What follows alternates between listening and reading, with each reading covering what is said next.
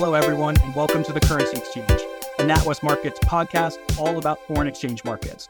I'm Brian Dangerfield, and I'll be your host today, and I'm happy to be joined by my co-head of G10FX strategy here at NatWest, Paul Robson. Paul, welcome back, and thanks for joining. Yeah, thanks very much for the invitation. It certainly feels a good time to be back after the school holidays, summer holidays, looking forward to the run into the end of the year. So thanks so much for the invitation. Yeah, absolutely. I mean, it has been a summer holiday. We're now back from summer holidays. Markets are back. Students are back in school. And it certainly feels like the market has a bit of a back to school type feeling to it as well. We are coming out of a very interesting month of August where the dollar has performed quite well. Paul, what are some of the key themes from over the summer and ones that you think are going to persist in the coming months as we sort of head into the last stretch of the 2023? Yeah, I actually think there's quite a few new themes that have developed over the summer, and I think a lot of them will be persisting into the end of the year, and it will certainly sort of see our thinking, I think, change on some of the major currencies. I mean, for me, the main theme over the summer was the weakness of the euro area economy and weakness of the China recovery. And before we went away at the sort of mid-July period, I think we sort of suspected that was going to happen. The euro area data were weakening. Some of the China data weren't really that strong. And it was one of the reasons why, you and I decided to go neutral on euro dollar, because it's a sort of bellwether currency in terms of relative growth between the rest of the world and the US. But I think that's just continued and maybe got a little bit stronger in terms of the impact on markets. Some of the PMIs that we've been getting have been very, very weak. And that's all come at the same time as we've got US data resilience, maybe 2.0, for example. The data have held up better than expected. And I always steal one of your favorite themes about that the data in the US are weakening, but they're not weakening in a vacuum. Everyone is weakening, and the US is performing relatively well. That's seen rate divergence, and the dollar do relatively well. So I think that's one of the key themes. And when we look to the final months of the year, to what extent does that malaise in European growth continue, and also about whether the data in China continue to weaken. The other key point, I think, for markets has been the extent to which we're a bit more confident that the global policy tightening cycle is over. Now, there might be a couple of central banks who are going to tighten a little bit more, but generally speaking, I think we're more confident. Markets are more confident. Inflation's coming lower. Central banks are done tightening. And for the rest of the year, I think it's going to be about sort of playing that easing cycle, the timing of the first cuts from central banks, the pace of cuts, and the ultimate depth of the easing cycle. And I think that's going to be what we're all talking about through the rest of the year. A couple of other sort of quick themes. One has been sterling resilience. I must admit, I've been underweight sterling. I was a bit cautious on sterling, but it feels like the data has held up a little bit better than people expected. Again, in that sort of, it hasn't been weakening in a vacuum. And maybe it's just the absolute high level of UK yields that have had more impact on currency markets. I actually thought growth would matter more, and I think that's important. Whether that persists, I think, is something we can talk about later, perhaps. The other one is the dollar rally testing the patience of some monetary authorities. The two sort of that spring to mind are the Ministry of Finance in Japan and the Chinese monetary authorities. You could probably throw in a little bit of Riksbank and Norges Bank there, but that's going to be important as well. And the final theme over the summer, since we've been away, is the resilience of the oil price. So actually, oil price gains through the 200-day moving average. To what extent that's going to persist, and importantly, why it's going up in terms of supply and demand. And I think that's something that currency markets will look into. So taking that all together, a pretty busy summer when markets are meant to be relatively quiet, but there's a lot to digest for the rest of the year.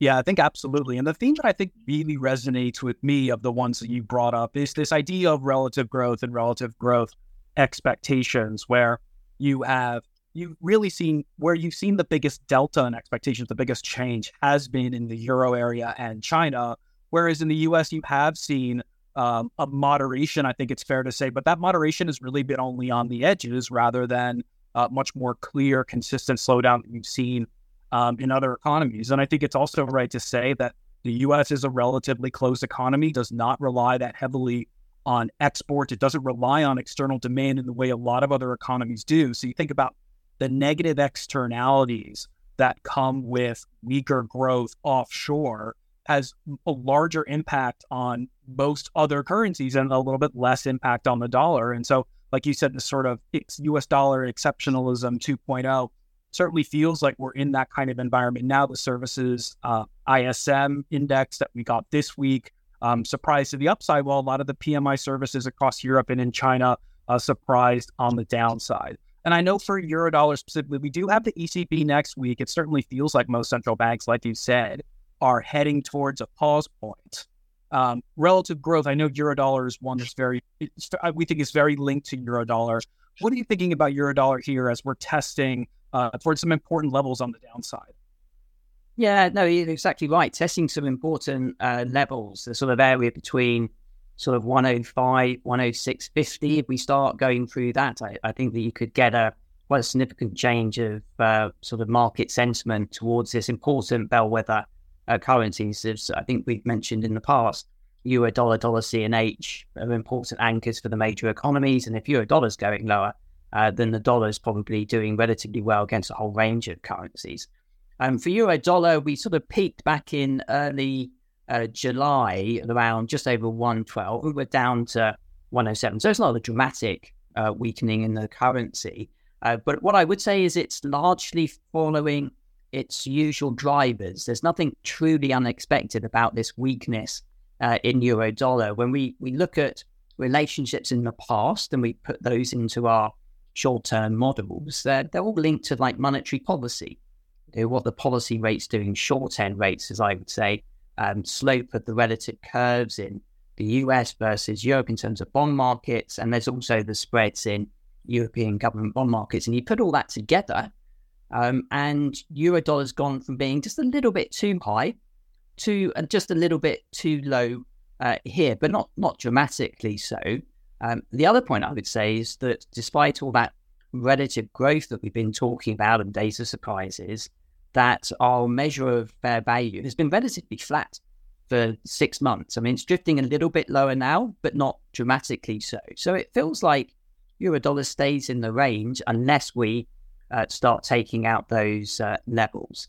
The other point I'd say about Euro dollar is it's interesting, isn't it, about dollar US resilience that we've spoken about, and at the same time, sort of a more negative outlook for Europe and China. At some point, that becomes better priced. And as we titled the FX Weekly last week, we had peakism.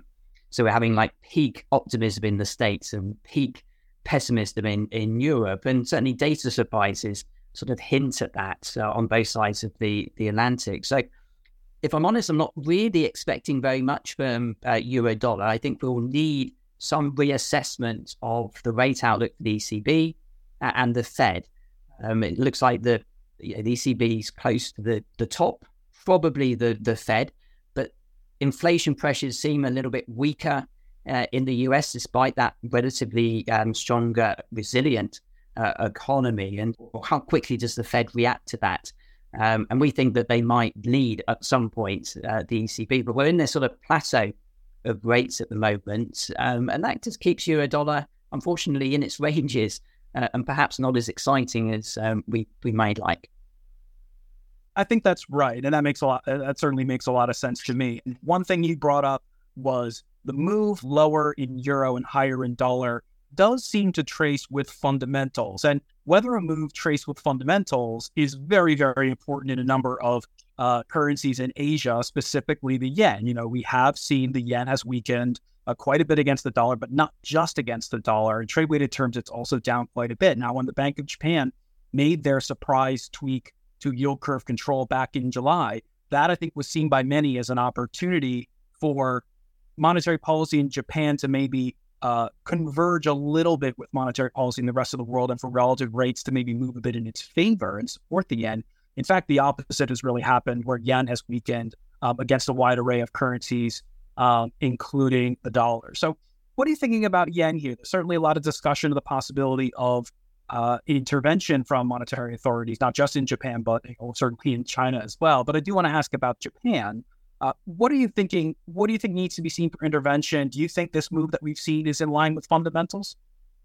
Well, it's largely in line, certainly on our models, when we look at dollar yen against interest rate expectations, whether it's like the 2-year interest rate or a 5 or a 10, it's largely mapping that right. So in your words, it's following fundamentals. The authorities in Japan might be just a little bit uncomfortable by the pace and the sort of direction of the move. Maybe they think it's bordering line on being a speculative move, even though it's in line with fundamentals.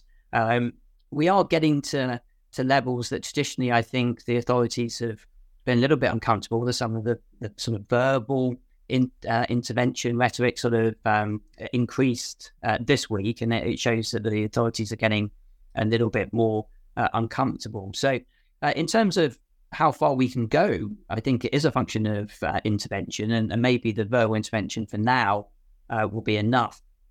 Given that the global economy is slowing and the US data are slowing, they're not continuing to surprise to the upside. So I think the authorities won't be particularly happy with the move, but again, I don't think they think it's unwarranted. And certainly other asset prices in Japan don't sort of hint that there's market dislocation and things like that. And looking forward, I think that the yen is going to be super important, super focused by markets over the next sort of year. If we think about what I said at the beginning about confidence in the global policy tightening cycle is over, well, the yen was the weakest currency through that tightening cycle. And if we are moving to the next phase of this, which is eventually it will be cutting rates in the US and globally, then that would hint at the yen recovering and potentially recovering quite significantly. But it's picking that point, that inflection point in central bank policy, which that just leaves the main focus for markets, monetary policy tightening, moving into easing. And as I said earlier, the timing, the speed, the depth of that. But the yen is going to be front and center. I think we're all going to be talking about the yen for the best part of the next 18 months. Area to watch, definitely. Well, that's almost certainly going to be right. I mean, you think about the end of the year, last year when the Fed was moving away from hiking 75 basis point clips, starting to talk about slowing down the pace of tightening. And then ultimately you had some weaker data into the end of 2022 and into early 2023. And you had a quite significant shift lower in dollar yen on the back of that move lower in rates. Of course, at the time, there was the surprise change to yield curve control policy in December of 2022, but Japan just does not have any control over its yield differentials. Policy, by definition, extremely low rates, yield curve control, loosened a bit, but still yield curve control, means that relative interest rate differentials are almost exclusively driven by what's going on offshore. And so as we're heading into an environment where rates feel like they're peaking and will eventually start to come down, that's probably going to be the one currency where I think the market's going to be most enamored with the possibility of a real change in the story. But I think what we have learned over the last couple of months is that this is a trade, being short dollar yen when that time comes, you could certainly have that move, but the market could certainly be caught off guard by a false start. We've had a couple of false starts in terms of the Fed cycle turning. And I think the market may still be a little bit on guard of that, but I feel like the yen is going to be one where I think the way you said it is right, is that's going to be one that is really important as we look at the transition in the cycle away from tightening and towards pauses and eventual easing. One currency and one economy that I feel like is almost a poster child for the counterplay between higher rates and slower growth that could come. We talk a lot about relative rates. Relative growth is important for currencies. But one currency in particular that I think really stands out is sterling. That rates have been rising in the UK. They've had to be more aggressive because inflation has been higher in terms of tightening policy. But growth, the concerns about growth down the road from that need to tighten have really started to ramp up. And certainly in our view, you mentioned, Paul, that we've been certainly more cautious on sterling because of those growth risks down the road. But if you look at currency performance within the G10, since the start of August, sterling is actually towards the top of the league table in terms of, everything is down against the dollar over this period. But sterling's actually one of the better performers. It feels like yield's probably a part of that story. What are you thinking about sterling here? And how do you feel about this balance between nominal rates, which, are quite high in the UK, versus these growth risks, which you think are pretty significant?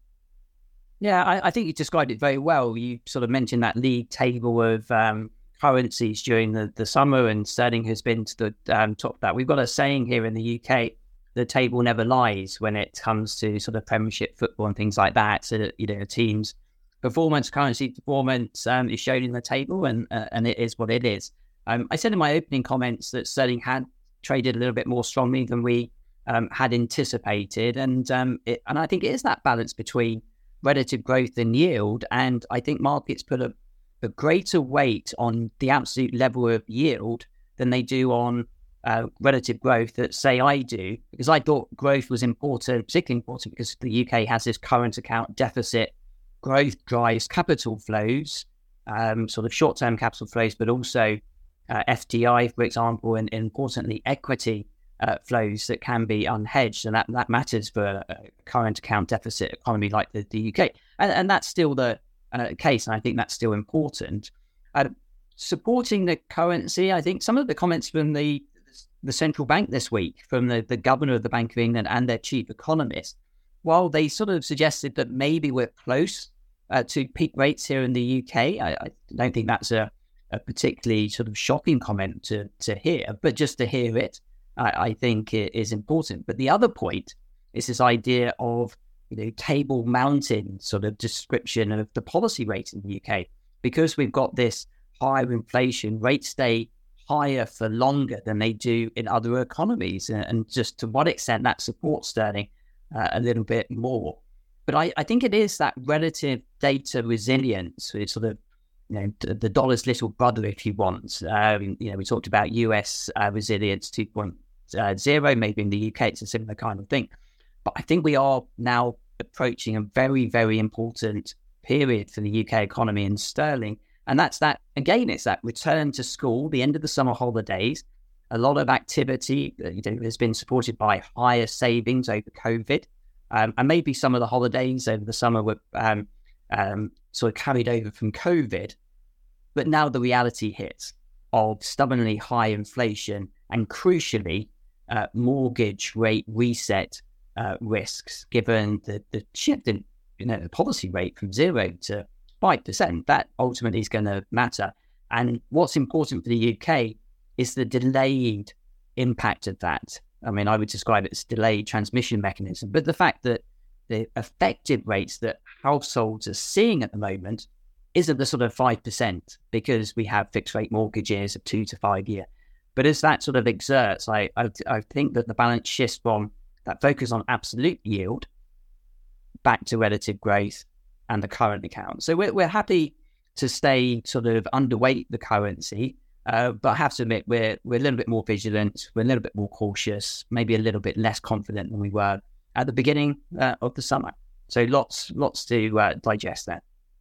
Yeah, I think because we're in a period where it seems most central banks are heading towards a pause period, certainly feels like, sterling is going to be one of the currencies in the G10, which ends this cycle with nominal rates towards the top. And from a carry perspective, this is an environment where it feels very difficult to lean against carry more broadly. I mean, within the G10 especially, it's a different conversation in emerging markets, of course, where carry is dominated. But the US and the UK are ones towards the top end in terms of nominal rates, and that's provided support, I think, in both cases. And I think that this critical period you mentioned for UK, I think it's certainly a very critical period where can we continue to see relatively solid performance because of nominal rates, or do we start to get a little bit more concerned about growth because those rates are high? You mentioned one more thing, and I want to end on this. Oil prices and some other industrial commodities like iron ore prices, those have seen some perhaps surprising increases recently. You have oil prices effectively at the 2023 highs, despite a lot of this discussion we've had has been sort of downtrodden in terms of growth. Think about the data in China have been weaker. There have been concerns about consumer demand. There's been concerns about the property market in China. The data in Europe has slowed. Pessimism in Europe, I think, has picked up, certainly. But if you look at some industrial commodity prices, it feels like you're getting a different sort of picture, that you have oil prices are high and industrial metals are high. In the G10 space, there are, when you look at oil prices, there are really two currencies that come to mind. There's Norway on your side of the Atlantic and Canada on my side of the Atlantic. But neither of those seem to be really getting that much support from these higher energy prices. What do you think about the signal from oil prices into these currencies? Yeah, I mean, it's a super interesting point. I mean, you widened it out from oil into industrial commodities. And for a world maybe where we think inflation has peaked, if we start getting higher energy prices, commodity prices, food prices, maybe that could shake the market sort of consensus and narrative. And we definitely have to watch that. For Norwegian kroner, for example, I think it's always down to why the oil price is rising and the impact on the currency. If the oil price was rising because world demand was picking up strongly, the China recovery suddenly kicks into gear, Europe is doing better, demand's rising, oil price outstripping supply, then that's a more positive environment for the Norwegian kroner, because the Norwegian kroner has a positive correlation with sort of positive market sentiment. So, for example, if equity markets are going up and people feel quite confident, then the Norwegian kroner tends to gain with the higher oil price. And at the moment, that sort of market sentiment is a little bit more cautious, and that's why. And also the higher oil price is undermining that sort of confidence in markets, because if you and consumers and businesses spend money on energy and food, you spend less on all the other stuff that makes the economy tick. So that's important. So Euro Norway, for example, isn't doing anything that you wouldn't expect. So it's following interest rate expectations. It's sort of following the oil price, but crucially, it's following that sort of measure of how optimistic markets are. I think that ultimately we probably get a little bit of downside for Euro Norway, but not dramatically. But it's that production cuts from OPEC that matter. And as you wrote, sort of late last year, you were talking about supply constraints, about infrastructure spending, the ability of supply to rise in the sort of rising demand environment. And you were cautious, thinking that oil prices might surprise the upside. So, well done there. That was a year ago almost. So you obviously had your crystal ball ready. Yeah, I think it's why the oil price is going up, and I don't think it's because of demand, and therefore it's less positive for Norwegian kroner and probably the Canadian dollar. Yeah, I think it's very similar for Canadian dollar. The reason why oil price is going up is obviously very important.